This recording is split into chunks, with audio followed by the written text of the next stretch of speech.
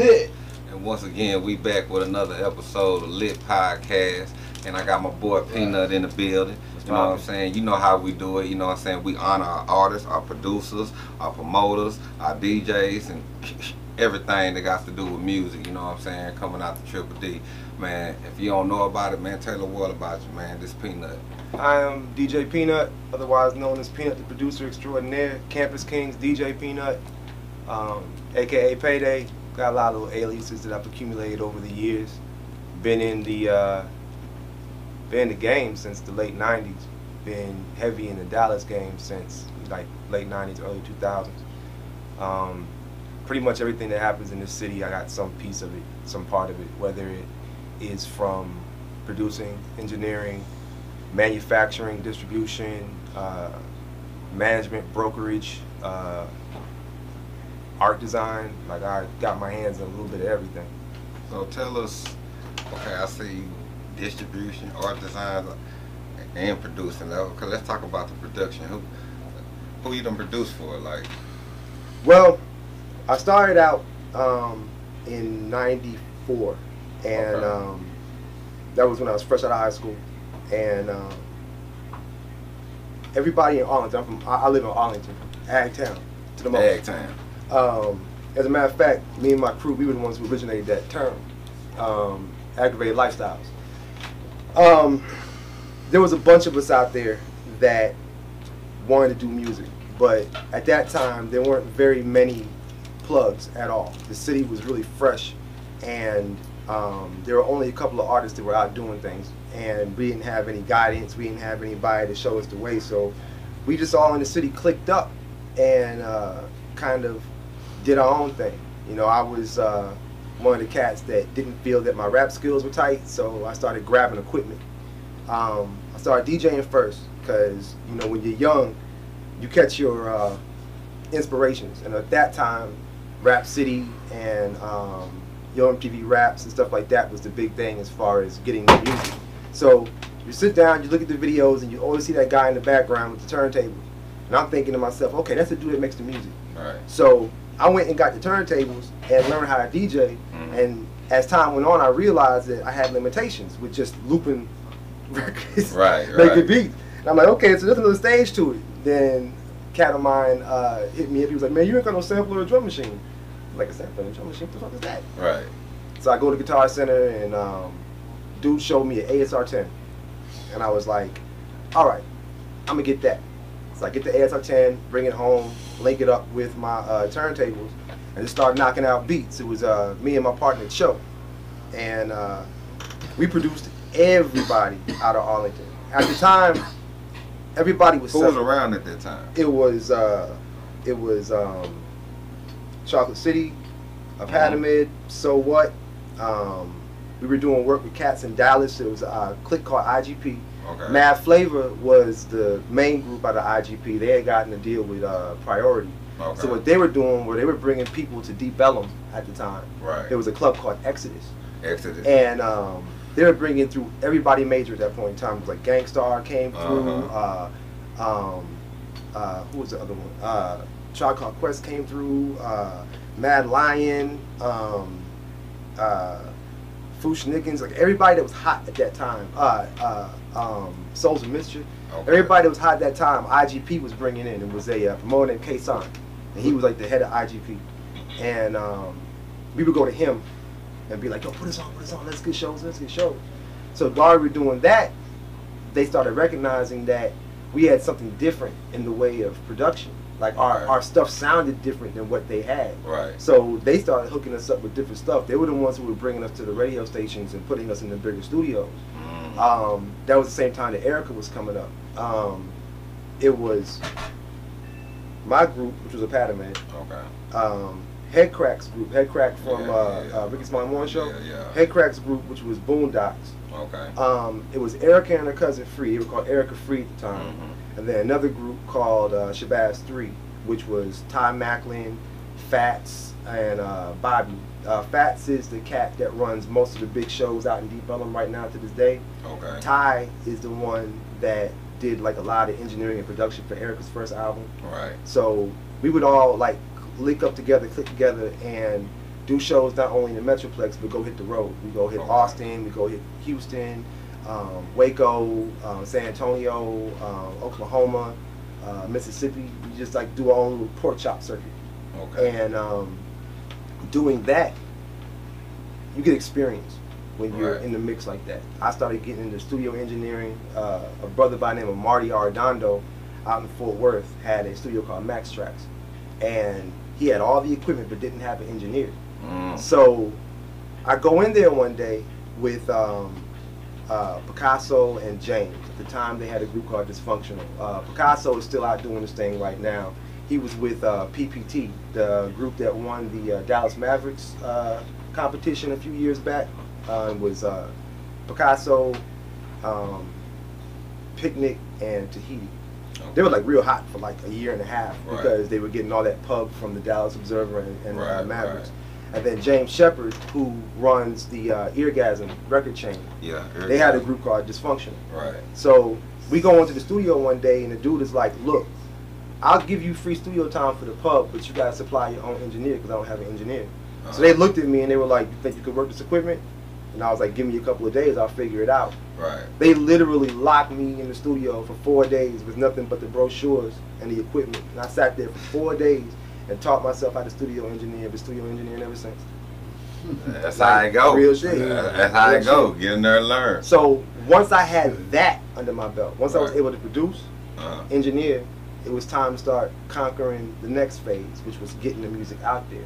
Now see, back then it was a little bit different because you didn't have YouTube, you didn't have the internet. You just basically, it was blanket promotion, streets. We had the internet back then, but it wasn't like this. Yeah.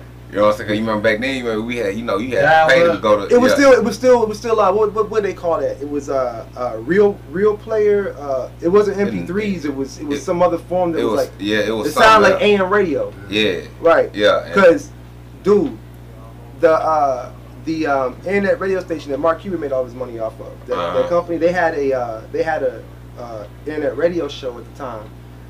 Bobby was running it, and we went and did the show a couple of times, but never thought nothing of it. And like about a year and a half later, he sold it for like what, 22 billion or something like that. It was crazy. Like we didn't recognize for what it was back then because we were so systemized and used to thinking a specific way when it came to, if you weren't getting played on K104, if you weren't getting played on 100.3, if you weren't getting played on 97.9, you know, if you weren't getting your stuff on Rap City and things of that nature, you weren't doing it. You weren't doing it. So that's what we were aspiring. That's what we were aspiring to. We were trying to get to that level. So me and Headcrack went and got jobs with Polygram. Polygram had a big distribution center down here. And we got jobs with TJ Miller. And he put us on, had us out doing street promotions and picking up artists and getting them set up with their shows and all kinds of other stuff. And then they hired Shannon Henderson. Shannon Henderson was Puffy's personal assistant. They brought her down to Dallas, and she was the one who basically gave me and Headcrack the game. Because I invited her to a studio session one day, and when she came in, she looked at it and she was like, damn, Puffy don't even do this. I'm like, what are you talking about? She was like, you do everything. And I was like, so does he? She was like, no, he don't. I was like, what do you mean? She was like, he's a producer. And I'm like, I'm a producer. And she was like, no. He's a producer. You're a producer. And I'm like, what does that mean? He was like, a producer is the person that comes in, has the vision, organizes the project, and makes sure that everything moves to the working parts. Your ass sits up in here, and you are the moving part. And I was like mind blown by that point. I was like, oh, okay, well, well, that means that I'm one up in the game then, because I could just take the thought process of my hands on and then put my brain power to it, the stuff that I've learned, and put stuff out. So at that point, I grabbed up all the little groups that I was fucking with, and I put together mixtapes. Because I had a connection through Cap at the Bomb over at Big T. He would buy he would buy my masters and then put them out. You know what I'm saying? So he'd buy my master for $75. At the time, I was like, that's cool. What I didn't realize what was happening was he was buying my master for $75, pressing up like 1,000 copies of it and selling it all over Texas. So I had my groups all over these mixtapes, and not realizing that I was bubbling. You know, people were knowing who I was. Getting that buzz. So we were keeping on grinding. Back in '98, I had a artist named Jalo. Okay. And the music that we were making was of our own design. It wasn't necessarily East Coast, it wasn't necessarily West Coast, it wasn't necessarily Southern, it was just our own little gumbo, what we were doing. Right, just music. Right.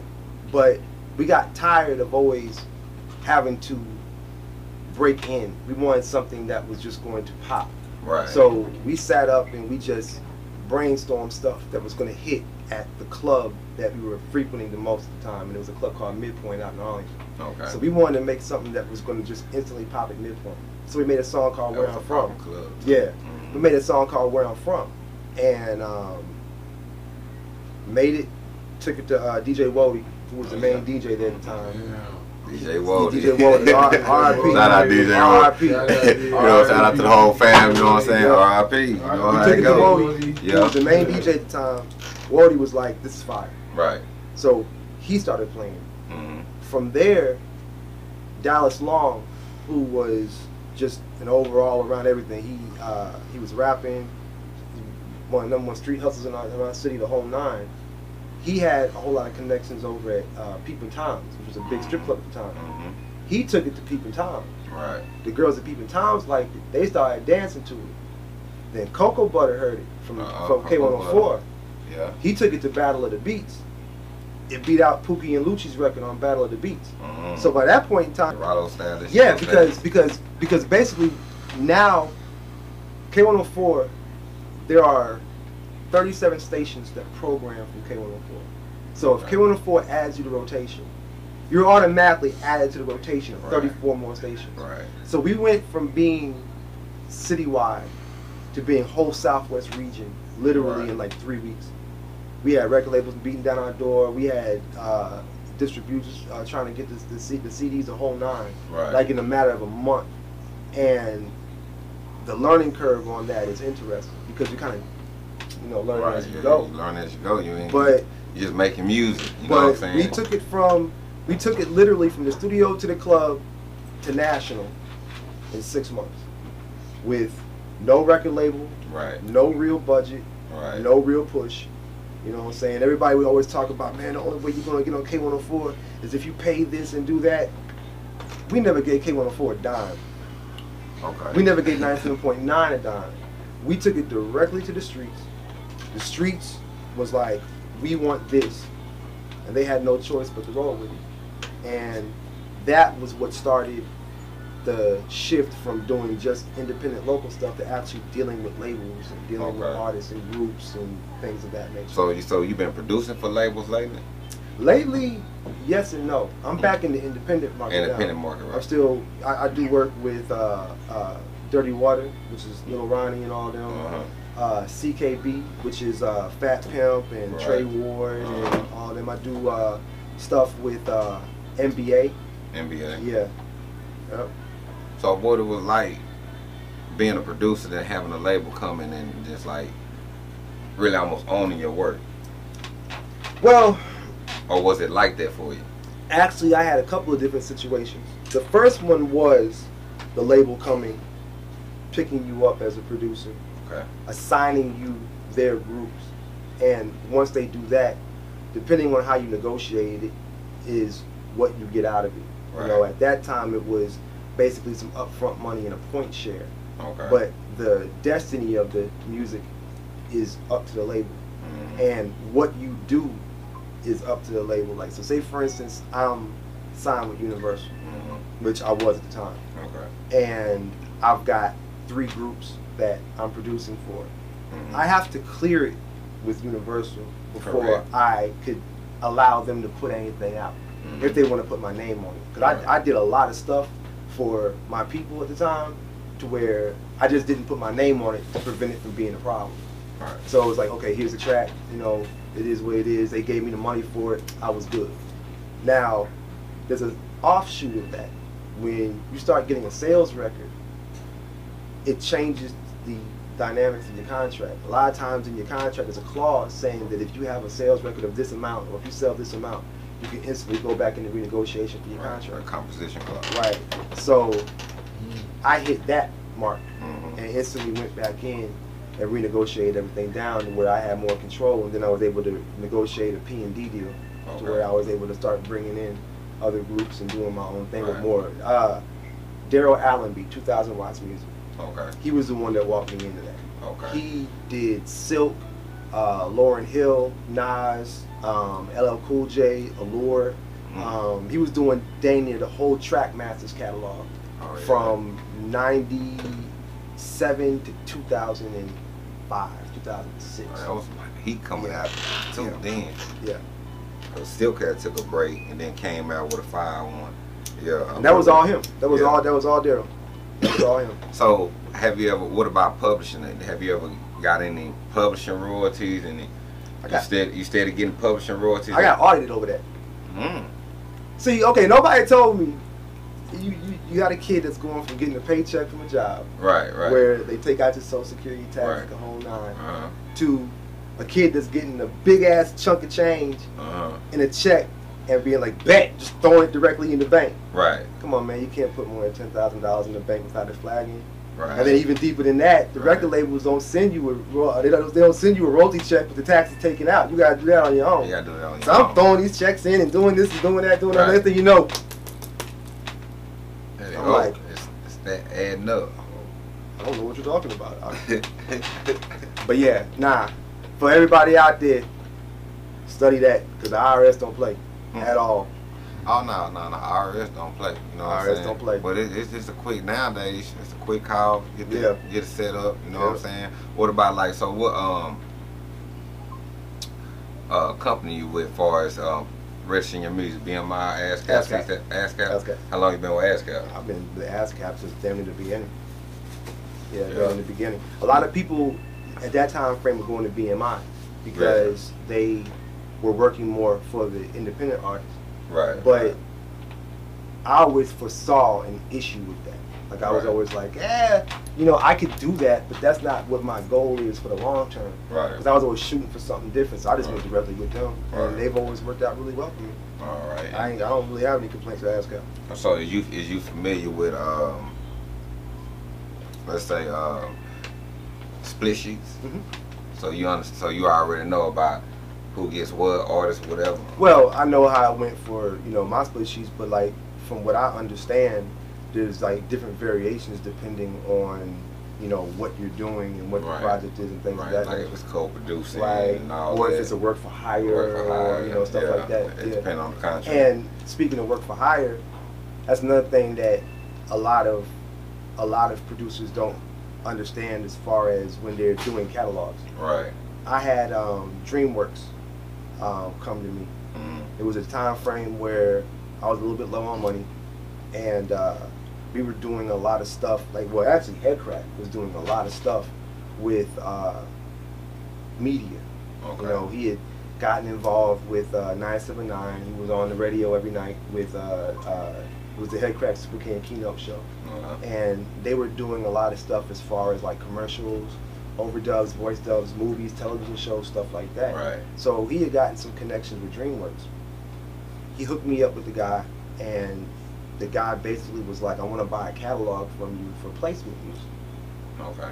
I didn't even know what that meant at the time. Right. So I rounded up all the stuff that I figured nobody would rap to. Because at the time, my brain hadn't processed that there's different facets of the music industry as a producer. Right. I was just thinking that I make a beat, it goes to a rapper. I make a beat, it goes to a singer. Right. Somebody calls me for this. I didn't know about, you know, commercials, movies, video games. I didn't know about any of that. Steam. Yeah. I'll tell you, send me a Steam. Right. So I put 14 beats together in the catalog. Right. And it was a work for hire situation. They wrote me out a check. I was happy with that check at the time, but at that point, it was all theirs. They could do whatever they want to with it. Oh, so they got exclusive. What I didn't realize was, as long as it's within the realm of a movie, television show, or the clincher, soundtrack, they could do whatever they want to with it. Man, I was hearing my shit popping up on movie soundtracks, commercials, hit singles. Right. I'm not even going to go into the stuff that's mine, that's not mine. Right. But the irony of it is, the work for hire. Look, I'm gonna tell young producers this right now. The irony of it is, the biggest works I have ever done in my career, I don't get any credit because of that. So just imagine you produced Jay-Z's last album. Right. And everybody in the world is jamming to it. But your name ain't nowhere on the credit. And you ain't getting a royalty check for it. Yeah, man. But I think that's why the game is reversing like it is now. You know, a lot of people doing it independently, and then a lot of people who doing it independently still don't understand. Like, it's a business. Yep. Like, it's a full out business. Even though this is your passion, this is what you love to do, but it's a business. Like me and my artists, like, we go through the struggle every day. We sit here, like we say, we do our own ASCAP, we do our own sound exchange, we do our own publishing, distribution, through TuneCore or whoever we feel like at the time who we want to distribute through. You know what I'm saying? That's giving us something, right? With, you know, that's publishing something that's incredible for us or something like that. It's like, it's all a business. Yep. It's like, you know, you gotta cross your T's and dot your I's, man. Yeah, when it comes to the foundation work of what you do have to be very thorough with it. Right. And then at the same time, you also have to have a thought process of where you want to go. Right. You know, a lot of people don't look at the big picture of what it is that they're doing. We're so busy caught up in the steps to get there that you kind of lose focus on how big it could actually be. When I first got into the print industry, when I started doing graphics and design, it was out of necessity because I didn't want to pay anybody else to do my covers because A, they were charging me too much, and B, they weren't sticking to my schedules. Right. Another thing I'm gonna get into later was when I got into the mixtape game. But when you're in during the mixtape game heyday, it was all via deadline. Because the way that we would do it is we would get that one hot joint that nobody had heard yet, and we had to rush to get it out into the streets before some other DJ got us. Right. So if I get that hot joint, because at that time I was high enough to where the record labels were calling me directly and being like, "We've got this. Email it to me. I listen to it. Boom. It's got to hit the streets now." I call somebody to do my album cover, and they take 3 weeks. I've already been scooped. There's been 2 other DJs that have dropped since then. I don't have time for that. So I started doing my own graphics, and I got really good at it. Right. So I was like, okay, cool, another income stream. When I first started getting into that, I went into it on a level of trying to undercut my way in. Like, I'll do the same thing that this person is doing for less money and faster. And it got me in the door, but it was spinning my wheels. Right. And it took another graphic design guy that had a successful company in Tarrant County to be like, "You're messing up. You're charging for time. It takes you 3 hours." There's somebody that does everything. Right. So it's like, you could split it up. You could have a engineer, and then a producer, and then a graphic design, because there's a bunch of them out there. Right. And they've got a structured ecosystem to where these people are branded and known for certain things. So you actually get notoriety for messing with these people. If you have this particular engineer, his name holds weight. If you have this producer, his name holds weight. If you have this artist doing your stuff, his name holds weight. In Dallas, there's really no organized, structured ecosystem. So because of that, we become moguls out of necessity. Right. We do everything, but at the same time, it adds to the talent pool because we look at things in a total 360 to where everybody else is just kind of one-dimensional. Right. Like you take an artist from another market and you stick them in the studio by themselves. What's going to happen? They're going to sit there and wait for everybody else to show up.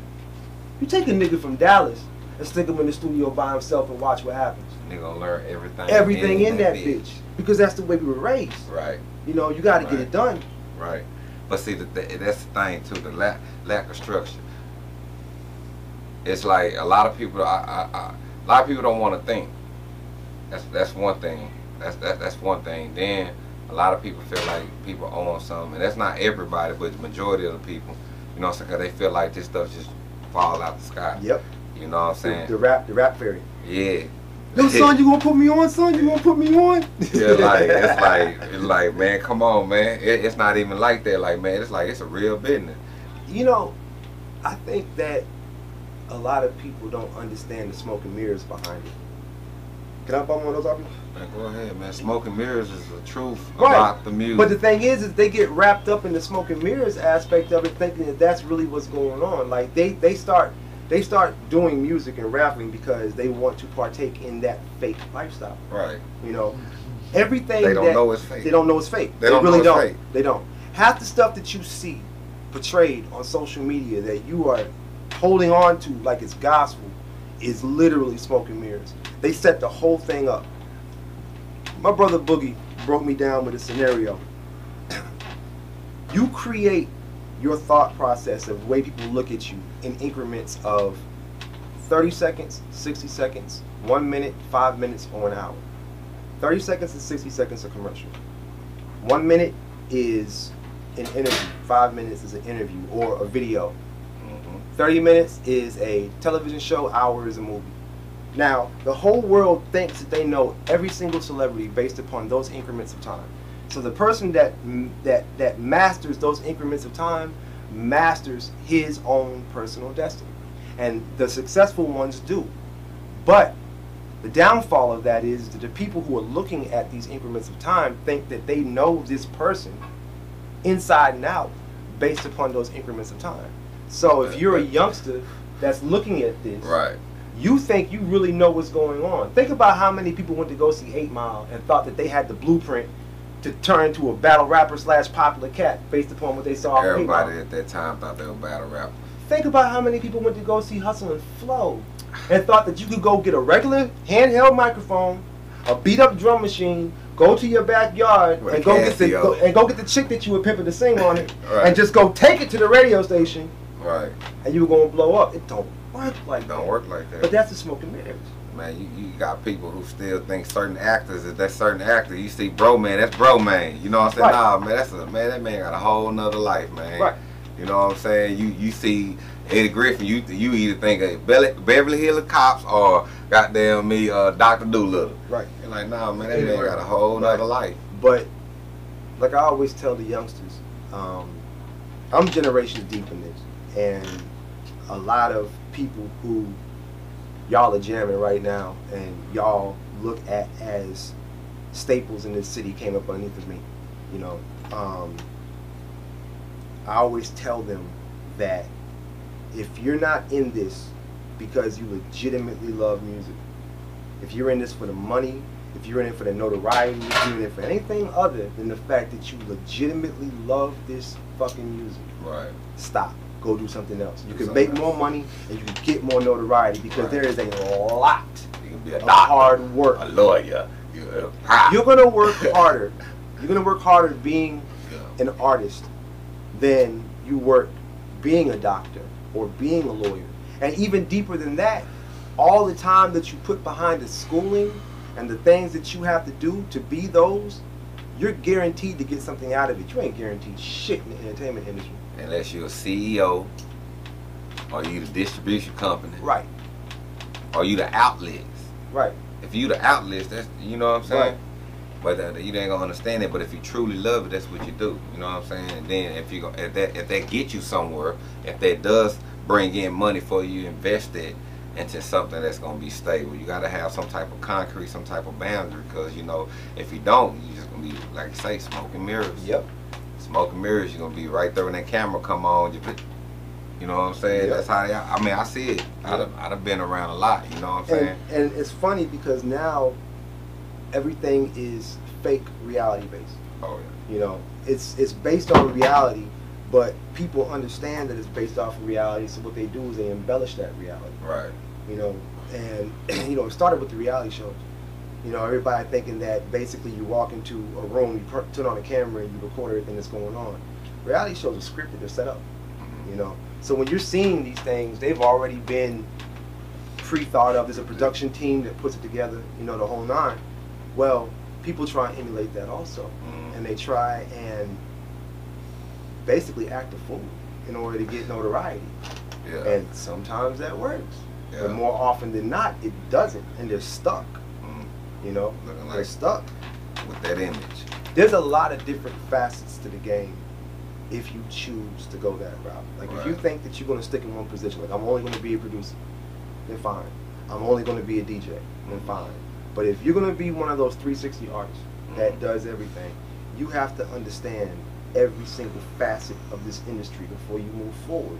Because something is going to hit you out of left field.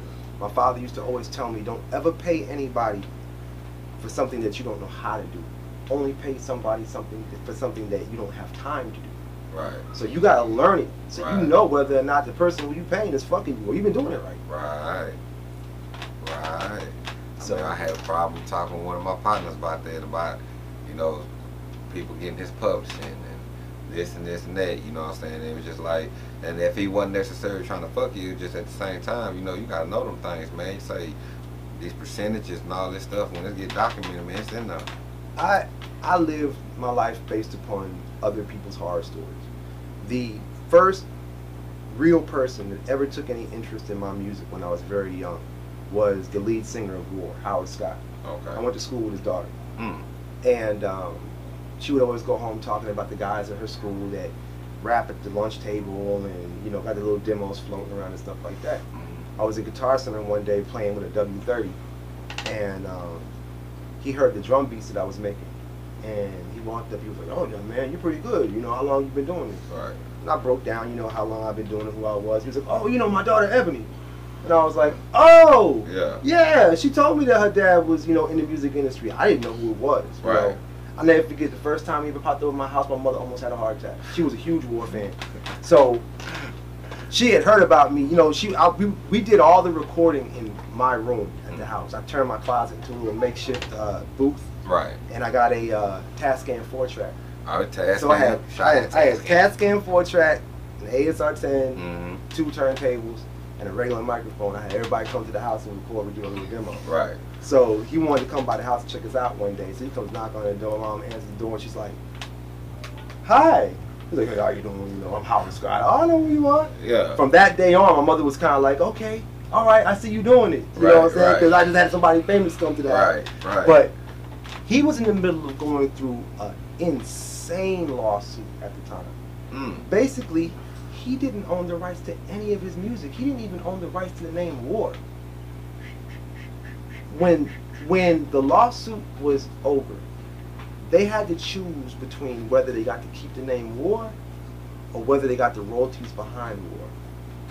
Shit. They chose the royalties. And the record label went and put an entirely different group of people together, called them War, and had them out performing on the road the catalog that they were able to keep. Damn right. Yep. That's why I would have kept the name.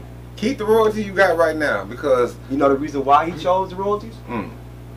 He spent $250,000 for lawyers on the lawsuit. Lawsuits aren't free, bro. No. And even deeper than that, the one thing you find when you start getting into these lawsuits is these record labels got better lawyers than us. Yeah. So I mean, you gotta realize they lawyers, they were well knitted, as we say, well knitted. Yep. You know what I'm saying? Like, but that's why it's like better off independent. You know what I mean? And that's what he did. He went back. He still had all his connections, all of everything. He still had his name, Howard Scott.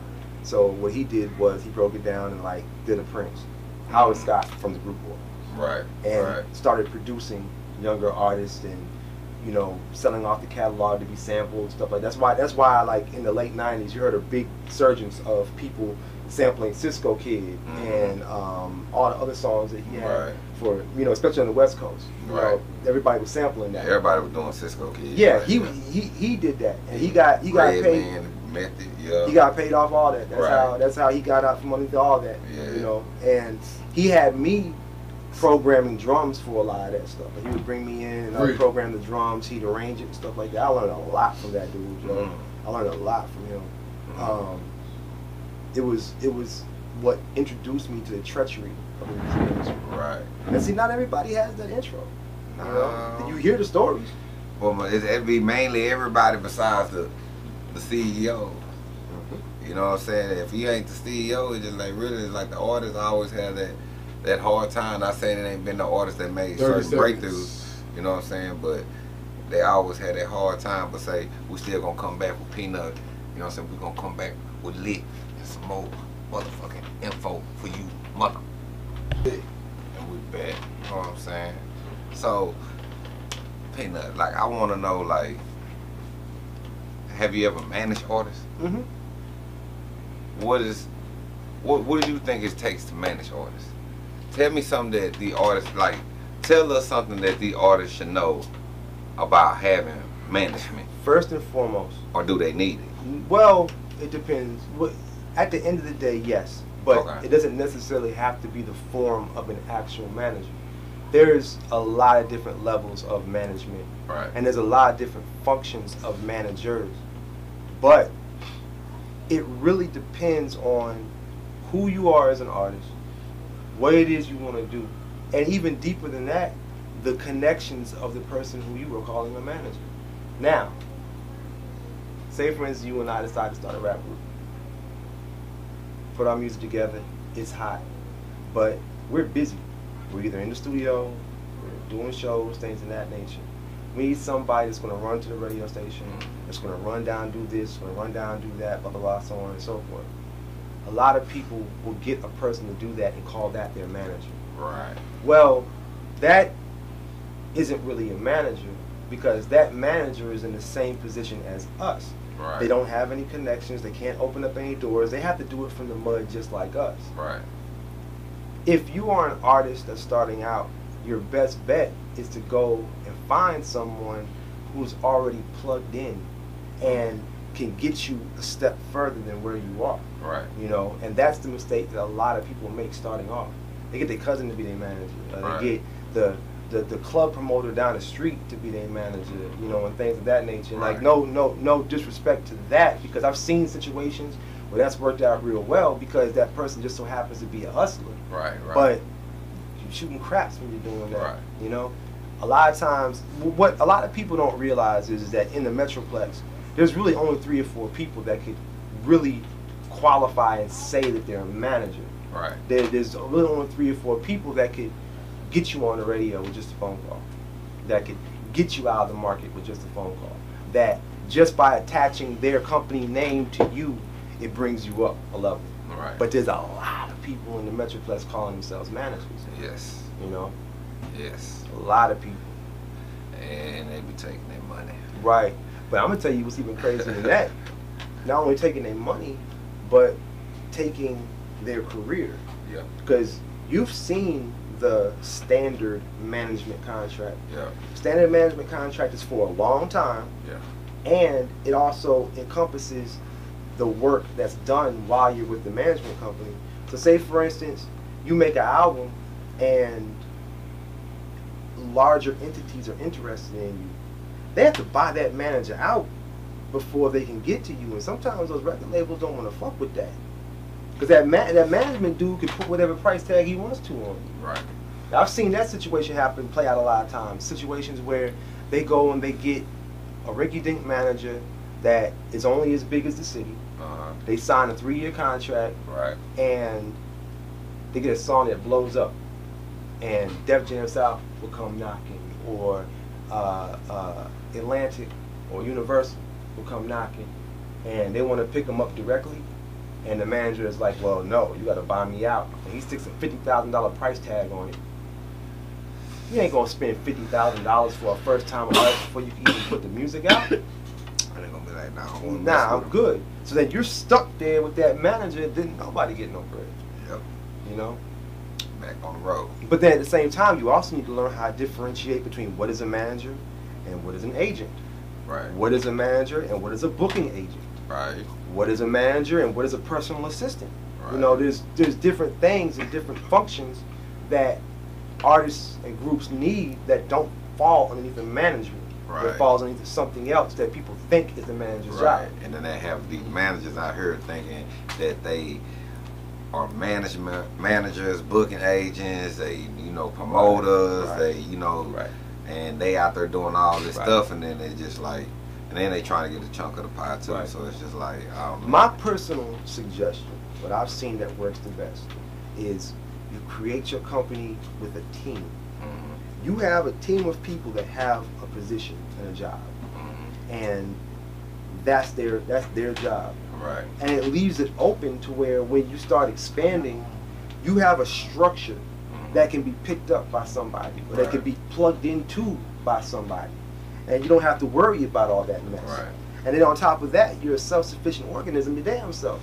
Right. Which means that even if you don't want to mess with nobody big, you just keep growing, growing, growing, and getting that bread, and it's a company, it's a regular company. Right. Right. So everybody gets a paycheck. Right. Well, so sometimes it's hard to get people to work as that machine too. Cause you got everybody who want to be rappers. That's true. Or everybody who don't know what to play they parts really. That's true. Because a lot of people really be like I say, I've seen a lot of people trying to be rappers, singers, whatever, and also have another talent. Like I know people who can really talk and get you into clubs, that really know DJs, that I know people who really know how to promote, that really know how to get out there and put your stuff out there, but they nah. Well, I mean, that's what happened to me. Truth be told, I'd rather just sit up in the studio all day. Right. I wouldn't even leave. I wouldn't hit the streets, wouldn't talk to nobody. I'm antisocial, even though people don't know it because I'm always out in people's faces. Right. But I'm a hermit. I don't like messing with people. I don't like being out at clubs. I don't like doing any of that stuff. I don't like being in a room with more than 50 people in it. I get paranoid. Straight up. Is you a Pisces or something? I'm a Virgo. A Virgo? Yeah. I get paranoid. But yeah. I'm good at it. Right. And that was the thing. It was like I had a lot of people looking towards me for stuff. Right. And I didn't take that lightly. Right. And it was a situation where it was like, well, Peanut, you can do it. You know how to do it, blah, blah, blah, so on and so forth. Right. So I had to get my ass up out the studio. I had to get my ass out in the streets. I had to go out and do that. Right. You know what I'm saying? And I mean, it was a wonderful experience. I learned a lot. So that means you had to really just stop the production, and for a long time I did. Right. You and I had a conversation earlier. We were talking about your equipment and programs. Right. Let me explain to you the story behind that. When everything ended with the Jalo project, Universal, with Red Rum, with everything that was going on. Red Rum? Yeah. Wait a minute. Yeah. Yeah, okay, I know Red Rum. Right. You know, they Flavor used to blast them like. Well, Red Rum was responsible for what we had going on with Universal. Right. Once again, James Shepard from Experience Music. He was basically the director of operations over at Red Rum. Okay. He was the one that was bringing in all the artists. He was doing all the business, the whole nine. He's an amazing businessman. Okay. And me and him grew up together. We used to have a magazine back in the day called Starving Magazine. Okay. We ran it for 2 years. It was like one of the only local publications. We were the first ones to have Outkast on the cover. We were the first ones to have Biggie Smalls and Craig Mack on the cover. You know, we were doing a lot of big stuff, but the people who were putting the money behind it couldn't figure out what they wanted to do, and they split. One group went one way, the other group went the other way. Right. I stayed with the group that went with James. Right. You know what I'm saying? And James went into promotions and management and things of that nature. So when I got Jalo popping, of course it was natural. He was like, look, I got this going on with Red Rum. What we'll do is we'll put the money behind it and back it and use our connections, put it through and do this, that, and the other with it. Just cut us in for a chunk when it gets picked up. Right. That's basically what happened. But after all that, you know, I was kind of burnt out. Right. You know, just everything that had happened, I was kind of burnt out, and I was looking for something different. Well, like I said, I started out DJing. Right. And at the time, the mixtape game was starting to pop up. DJ RPM, him and I grew up together also. Okay, DJ RPM, shout out. He already was big in the mixtape game. He was distributing in New York, in Atlanta. Right, then he started off with nigga with the big with the big diamonds in his Cameron. Yes. Yeah. Yes. Yeah. Yes. So he was already in the mix. Yeah. So me and him was sitting down one day chopping it up. He was like, "Man, why don't you start doing mixtape?" And I was like, "Man, I don't like, oh, nigga, I'm making bank off this shit." Yeah. I'm like, for real? How much you making? Nigga, I'm making bank. I'm like, oh shit. Okay, well, fuck it.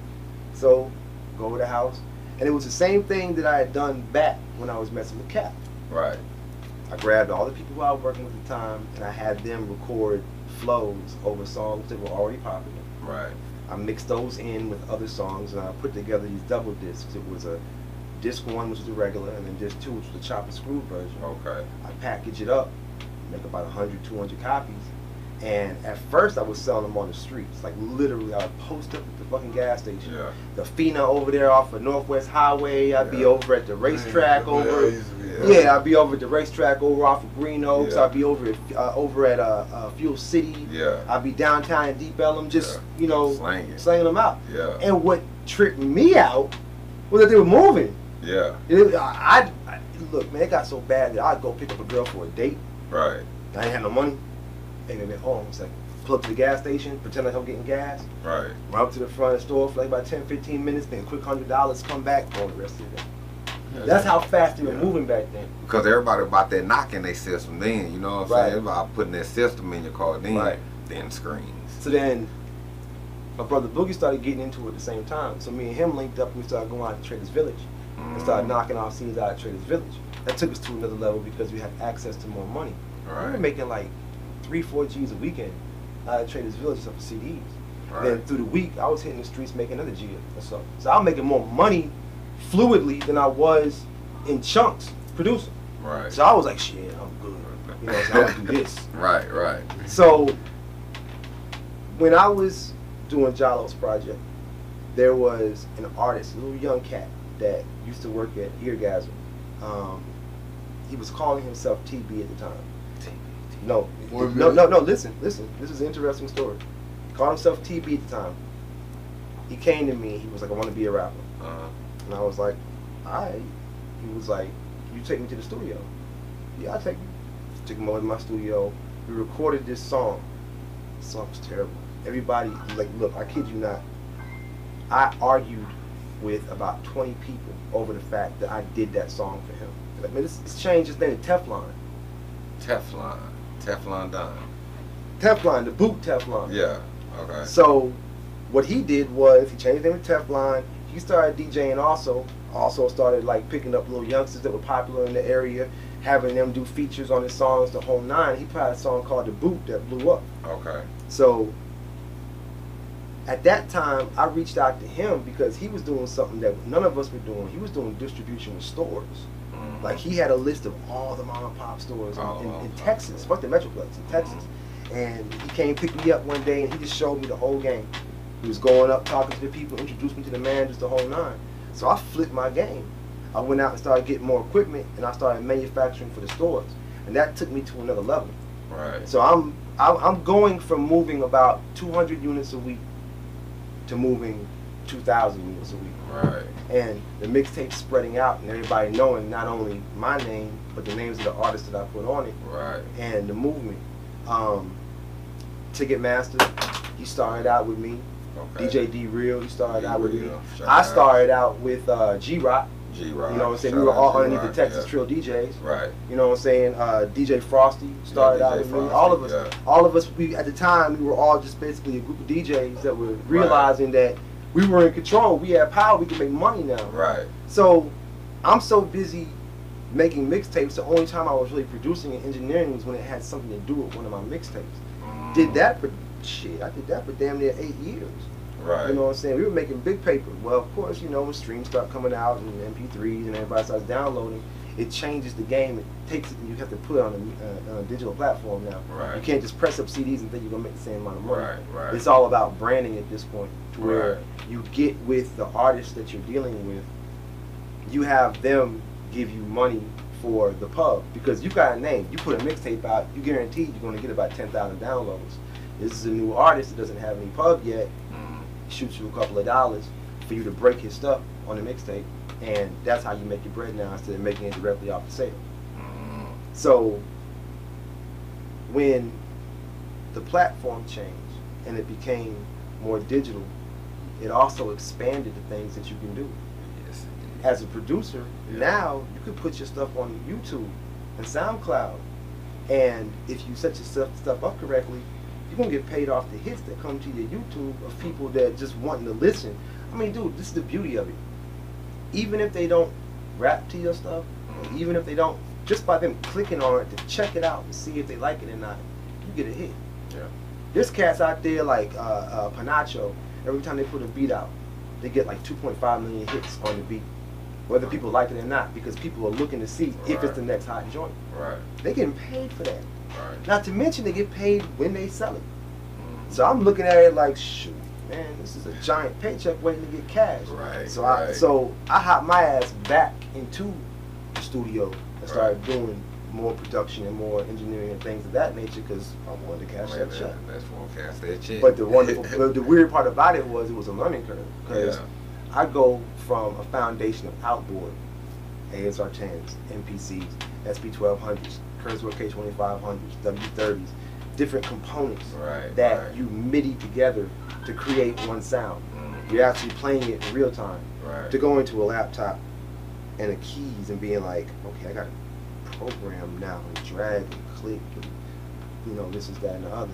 Now it messes off your groove when you come from that, but at the same time you got more stuff that you can do now. Right. Like if you could think it, you can do it. You can do it. You can do it. Whatever you think, you can do it. And that's the thing. I mean that's elevation. You know what I'm saying? But now you know, and too, like I say too, the game too, they still cater for people that comes from like you say SP 1200s and everything like that. You know, they got stuff for that. Yep. You know what I'm saying? Like me, if you see, I got the car back there like the MPC. Yo man, this cat setup is sick. This cat setup is sick, yo. Man, say I'll be trying. You know what I'm saying? But it like I tell everybody though. Long as you got, like you say, you got the love for it, you know what you're doing, man, you can accomplish anything, man. Yeah. It was special any program these days. I mean, just think about it, man. Back then, we used to have big old computer screens, fat square screens, you know what I'm saying, with little programs on there. Used to have little MIDI like that and shit like that. You remember the Triton used to come with where you had to, when you make the beat on the Triton and you had to go to the other page and try to lay your beat out. On the ASR 10, you used to have to chop your samples by numbers. You would like load it in and you had, depending on how many megs of RAM you had in your ASR 10, you had anywhere from 6 seconds to 16 seconds to sample something. If you did it in stereo, it cut it in half. So you always sample in mono. And a lot of times what we do is speed the record up as fast as possible, sample it fast, and then slow it down among the keys. But when you want to chop it up, you weren't chopping it up by the wave. You had a starting number of the sample and an ending number of the sample. You had to knock those numbers down until you got the correct loop. You couldn't even see what you were doing. You had to hear it. You had to hear it. Like literally, you had to feel the break. You know what I'm saying? But the weird part about it is that when you come from that foundation, you get used to feeling like a DJ. Like if you ask any DJ that is a turntablist that cuts, you feel the groove of the record and the cut that you're doing. You actually feel the word by the vibration of the turntable. Then you turn around and you have a DJ controller, not a turntable. You got to figure out how to make that same sound, but you're not feeling it. But you can see it. So you got to figure out how to switch your senses. You know, it's like going blind. And you're talking like Serato, you can see the it's thorough. You know what I'm saying? But I couldn't get deep. Like I ain't no DJ, but I done tried my little. I mean, people like, man, you can do it. I be like, man, whatever, because you know these programs come out. But I'm like, nah, man, you gotta leave that shit to the DJ, man. But I know it's a hard task coming from vinyl, and then going to like a CD. Remember when they got the CD DJs? Yeah, and I did that too. I did the CDJs for a while. The CDJs actually weren't that bad because I had the CDJ 1000s that had the turntable plate on it. So it was only a little bit of a learning curve from that. But then when it went to full Serato, I did not DJ Serato until it became industry standard. Like it got to the point where I couldn't show up to gigs anymore and not have Serato.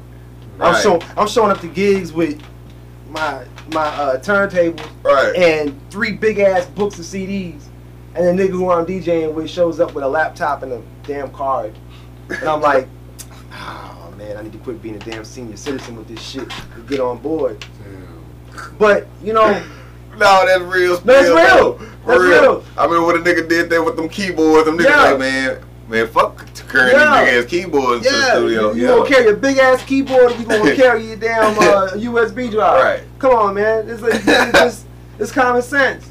It's common sense. And see, a lot of people are scared of technology. Like they're scared of change. My thing is this: if something comes out that makes your job easier, there is no shame in taking that shortcut. It doesn't diminish your talent. Right. It doesn't diminish your creativity. It just gives you an opportunity to make your creativity better.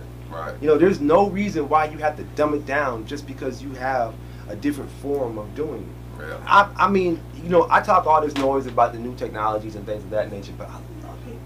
Yeah. I fucking love it. Yeah. I'm over at the crib programming, like reprogramming my programs and getting all this straight, this, that, and the other.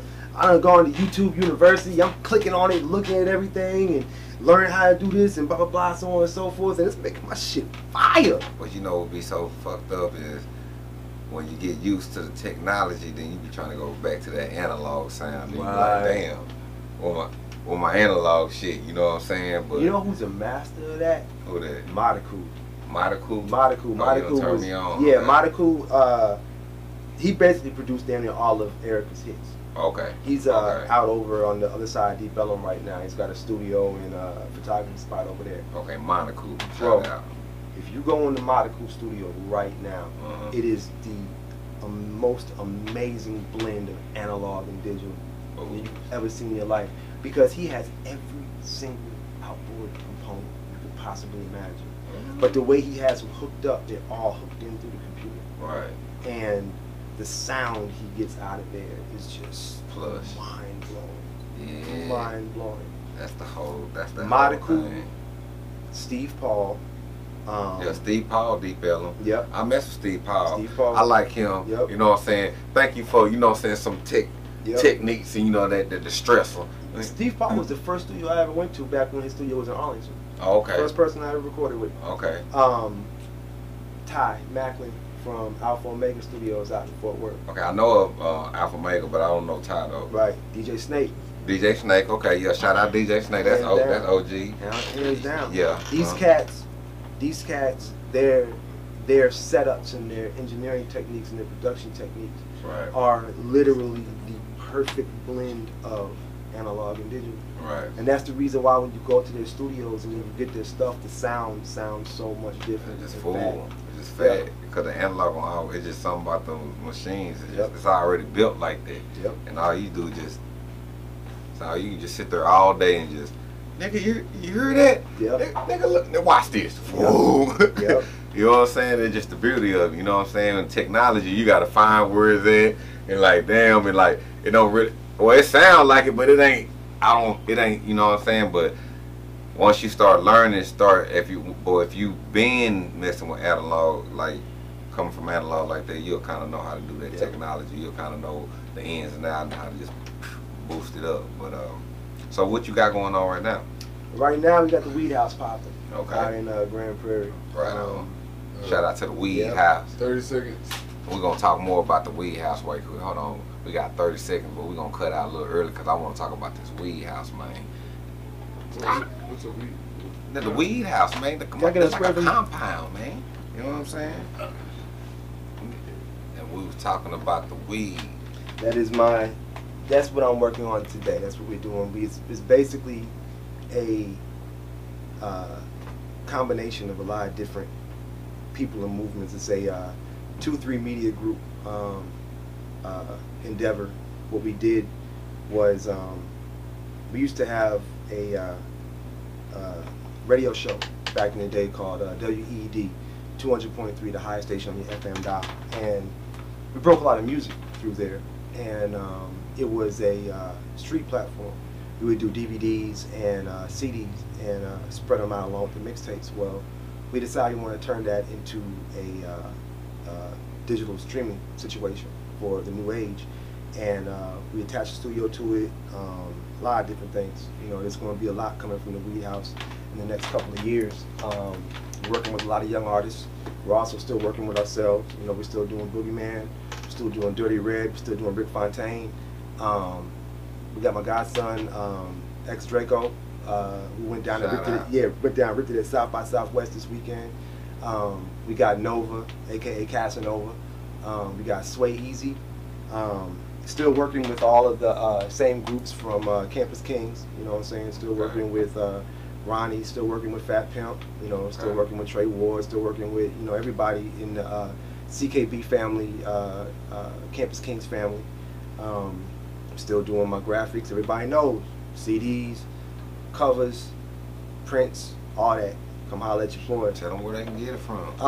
Come visit me on Instagram at pdigital74 on Instagram, and then Twitter, DJ Peanut 74, and then you can also get me at Stephen DJ Peanut Taylor on Facebook, or just hit me up directly, pdigital817@gmail.com.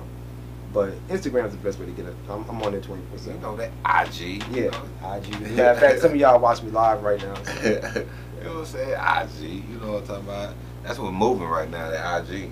You know what I'm saying? Yeah, the IG moving right now. Yo, the whatchamacallit, Snapchat's a beast too though. Yeah, Snapchat a beast. Snapchat a beast. Yeah. Snapchat's a beast. I've been up on that Up Live too. Right. I don't know if you heard about that. That's some new little thing they got going on. You know, Frosty's overseas. on that. Frosty's on that right now. Oh, okay. You know, because Frosty is overseas a lot. He's in Germany a lot. Right. He's in Japan a lot. You know what I'm saying? He's in England a lot. So okay, I'm follow you, Frosty. Yeah, DJ Frosty, yeah, 214. Okay. 214, yeah. He does a lot of international stuff. So he comes back. He always laces me up a game when he gets back. Right. You know what I'm saying? He always has a lot popping. Right. And you know, it's amazing. How many opportunities there are out there now. Right. For independence, and how much money there is out there now for independence. Ain't it though?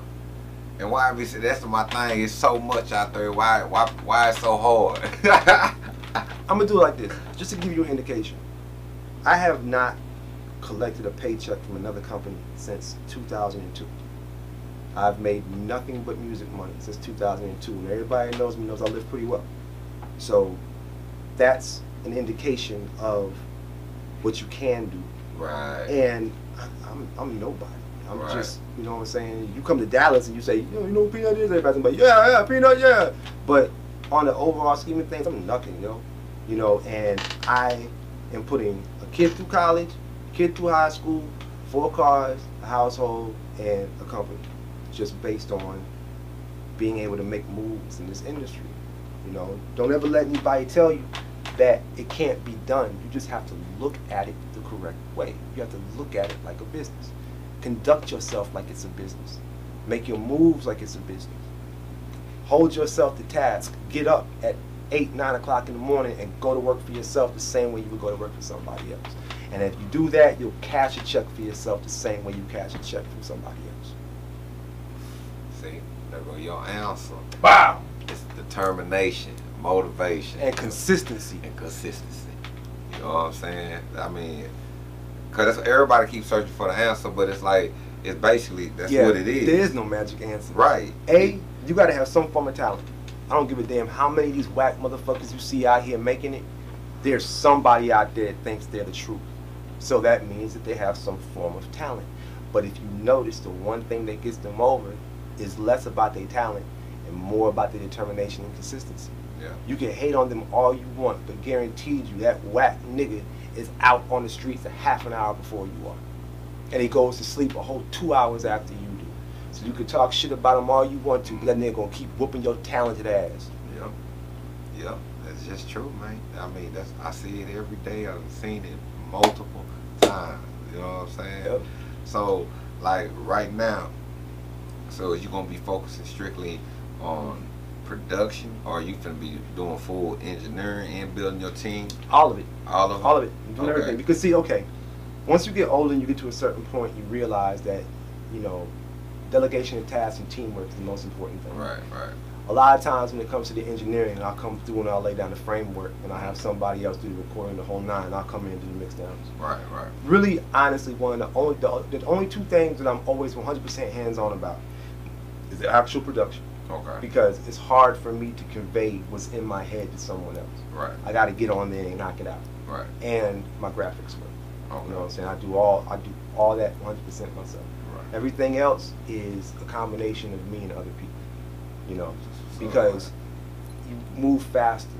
Right. You know, I can't. If I did everything by hand myself, all the things that I do through the course of a day, I wouldn't sleep. I wouldn't eat. I wouldn't have any time for anything. You know. You ain't lying. Yeah. Because everybody that knows me knows I do a lot. Right. You know what I'm saying? Like, you go to my Instagram right now and it'll blow your mind the different advertisements and different things I have for, you know, I'm literally the one-stop shop for the Metroplex. Anything you need done, call me. If I can't do it, I could hook you up with someone who can 9 times out of 10 more inexpensive than the next motherfucker that you're gonna go to. Right. That's just how I make my bread. Right. I'm the nigga in the 70s that had like all the chains and shit. Right. You know what I'm saying? Like what say, you want? Say, man, I got that mixtape. Man, I ain't looking for no mixtape, man. I need to get some shoes. Oh. Exactly. You know I got you. you. Got you. Ain't going Got nowhere. you. So man, that's what's up, man. So like, what do you think about investing in, or like, what is your like 5-year goal from now? Like, where you see yourself? Right now, I'm investing in my kids. And when I Okay. say my kids, I mean my youngsters. Right. You know, my daughter, she's just like me, very outgoing, and you know, she had a lot of really good, cool, talented kids that she came up with, and you know, my house was the center of activity for everything. Right. And as they've gotten older and seeing the possibilities of taking advantage of it, you know, like I mentioned X Draco earlier, he's doing this thing, you know what I'm saying, I'm behind him 100%. Right. My other youngster, Brandon, Bam, out in Fort Worth, him and his team, they basically run the party scene out in Fort Worth right now, and I put behind them, you know, I'm still out here in my prime doing my Right. thing, but I invest behind me because it's something that TJ Miller taught me, and it's served me so many times. Me and Crack used to be amazed at how much game TJ gave us, Right. and how much positioning he gave us. And one day we were out at lunch, and we just straight up asked him, we were like, why are you the way that you are and everybody else is an asshole? Because up until that point, you know, the game is to be sold, not to be told. Right, you know what I'm saying? right. Didn't nobody tell me. Why the hell am I gonna tell you? You have to get out there and earn it, youngster. Right. But then we get TJ, and TJ is an open damn book, Right. you know? And he said, because I might have to work for you one day. And we were like, what? He was like, I might have to work for you one day. He said, the industry changes every 5 years. And within those 5-year intervals, people go from kings to paupers, from paupers to kings.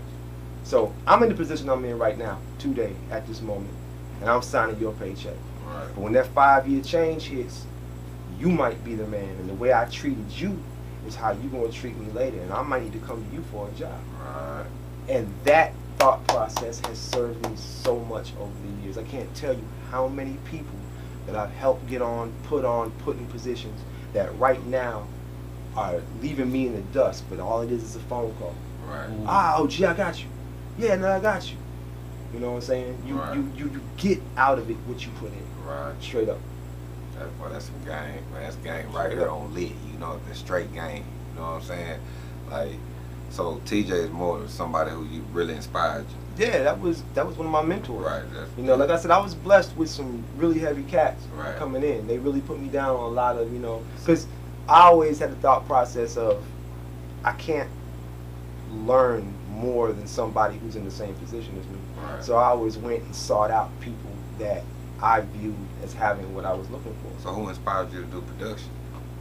Alicia E. Muhammad. Okay. Alicia E. Turn me Muhammad. on. Tribe Called Quest. Oh. I'm from Queens. Okay, cool. And somebody. right, the neighborhood in Queens that I come from, Tribe Called Quest was popping. Of course, Run DMC because they were from Hollis. Large Professor and Main Source. I got a chance to chill with Alicia E one time, and I just thought he was the coolest nigga in the world. Right. Like for real, he was, you know, real laid back, real chill, but everybody deferred to him. Like, not only was he the most chill cat in the room, but he was one of the most important cats in the room. Right. And I just remember thinking, oh, I want to be that. I want to be that nigga. Because I don't want the cameras on me 24/7. I don't want it to where I go to the grocery store and I can't, you know, go shopping in peace because people run up on me. Right. I don't want that. But I do want the clout. Right. I do want the power. That is definitely what I want. Right. I want to be the most important person in the world. Yeah, because I mean, your name already ring Right. bells. They like who, the infamous with the famous PNUT. Yeah. You know, Fetty. Yeah. That's my dude. Yeah, that's my boy That's right my there. dude. Yeah, we just had him on the show. Yeah. You know what I'm saying? You know what I'm saying? And Fetty was like, I said, yeah, man, we had PNUT come. He was talking to him. He like, yeah, we got PNUT coming through. He like, who's talking about the infamous famous PNUT? Man. He like, yeah. Nah, Fetty boy, Man, you've already had him on here? Oh man, yeah. So you already know this man. Fetty he's a beast, bro. Yeah, he a beast. Yeah, man. I know, but I known Fetty from back. Yeah. You know what I'm That saying? now that is a story in consistency. Right. Man. Fetty stayed consistent, man. Like, man, cause he did, man, Chrome, Rain, all through that mug. Yeah. And we used to perform, man. Sometimes we didn't even perform. We just kicked it. Like, we come through the door with support. You know what I'm saying? And just to be around the atmosphere, soaking up game. You know what I'm saying? I'm talking about all the way back to Palm Beach. Venice Beach. And you know what I'm saying? All back in the day. You know what I'm saying?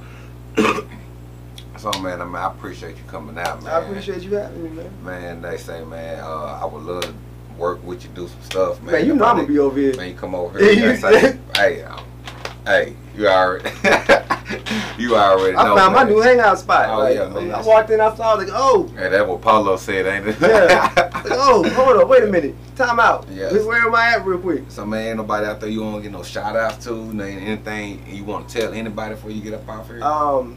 Definitely shout out to my family, Campus Kings, CKB, Ricky Booker. Go check everybody out over at King of Diamonds. You know what I'm saying? That's their shout out. King of Diamonds is Fat Pimp and CKB all day long. They run the whole organization. Shout out to the whole Wheat House family, Sway Easy, Casanova Nova. What up, CC? Guys, shout her in there because she's my computer technician. What's up, CC? X Draco. Bam, everybody out in the funk, everybody in the ag. Who else am I missing? See, if I break everybody down in the ag, I'm gonna miss somebody. They're gonna be mad. So I'm just gonna say, soldiers. We got OG. What's his name? OG Percy. Yeah. So if I mess with you, I'm giving you a shout out right now, and there's no slight. I just don't want to slight nobody about forgetting them. Straight up. So that means the whole Metroplex. Right. Who else on the business side? Dirty Red, Rick Fontaine, Boogeyman, Dallas Bree. I do modeling endeavors also. Okay. Dallas Bree is one of the models that I deal with. Just Google her. I ain't got to explain her. She on top. Just Google her. Google. Yeah, that's about it. Shit, well, you already know how we doing on Lit. You know what I'm saying? We out this mother. Yeah. What's up, world? I'm here to introduce you to my boy X Draco. What's up?